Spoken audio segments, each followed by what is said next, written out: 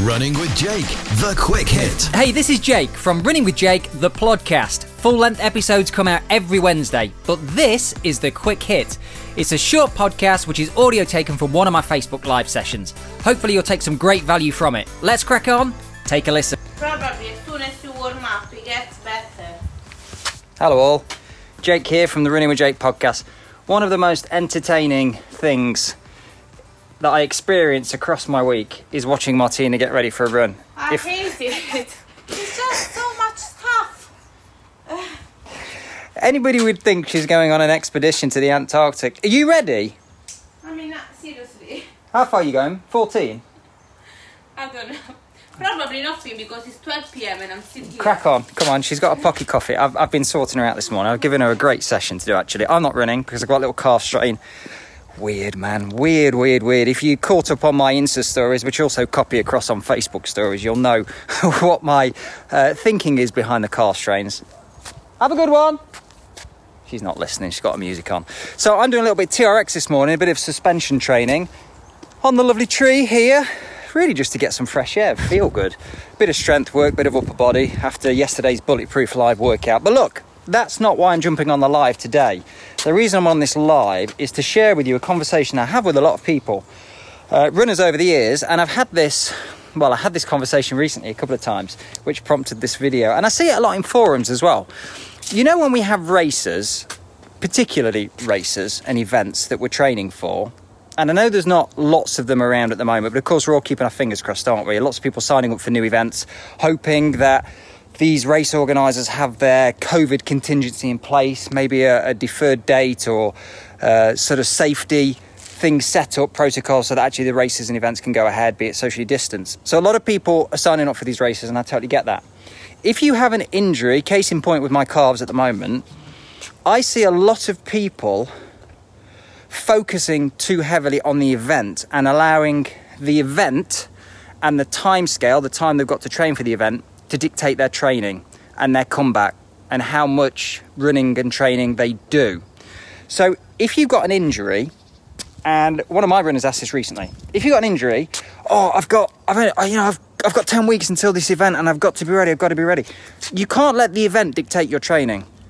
The injury has to dictate your training. Does that make sense? The injury has to dictate your training and how soon you return to training and what that training looks like. So how hard you work, how far you run. Now, yes, we keep our fingers crossed, don't we? That I hope I'm ready for this event. I hope I've got the fitness ready for this event. I hope I can do it. I hope the injury's okay. Of course, yeah, I get that. But you can't let an event push yourself into kind of unsafe grounds, really, because running is far more important than any event. I don't think there's anybody watching this that will disagree with that. I can see Sue, one of my runners, saying 100% here on the video. We want to run, don't we? So I've got a bit of an injury at the moment. I don't really care about events. Yeah, Manchester in October, hopefully. I just want to get back running. I just want to be out there with Martina today. You know, I'm doing a bit of TRX, suspension training. I'll enjoy it. I'll feel good, but I don't want to run. So the priority is running and the feelings and emotions it evokes, what it gives you, that wellness, that feel-good factor that we all experience. So events are always secondary, I think, for most of us, and especially if you're carrying an injury. I think that's so important. Rob Hines, an old colleague, friend of mine, relatable. Yeah, absolutely.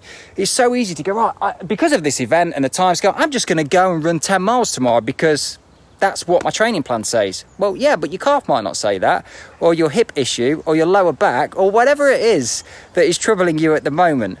And even if you're watching this and you're not injured, because it's running, as we always say, you may pick up an injury in the future, and therefore it's something to bear in mind, I think. I hope that helps, guys. You know, I want to keep you all injury-free. That's what it's about.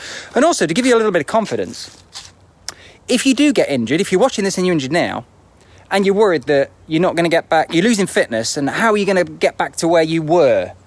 Well, I think it's worth reflecting on what you have done. Take a step back. I do this a lot. So a bit of calf strain at the moment, boring story, I know.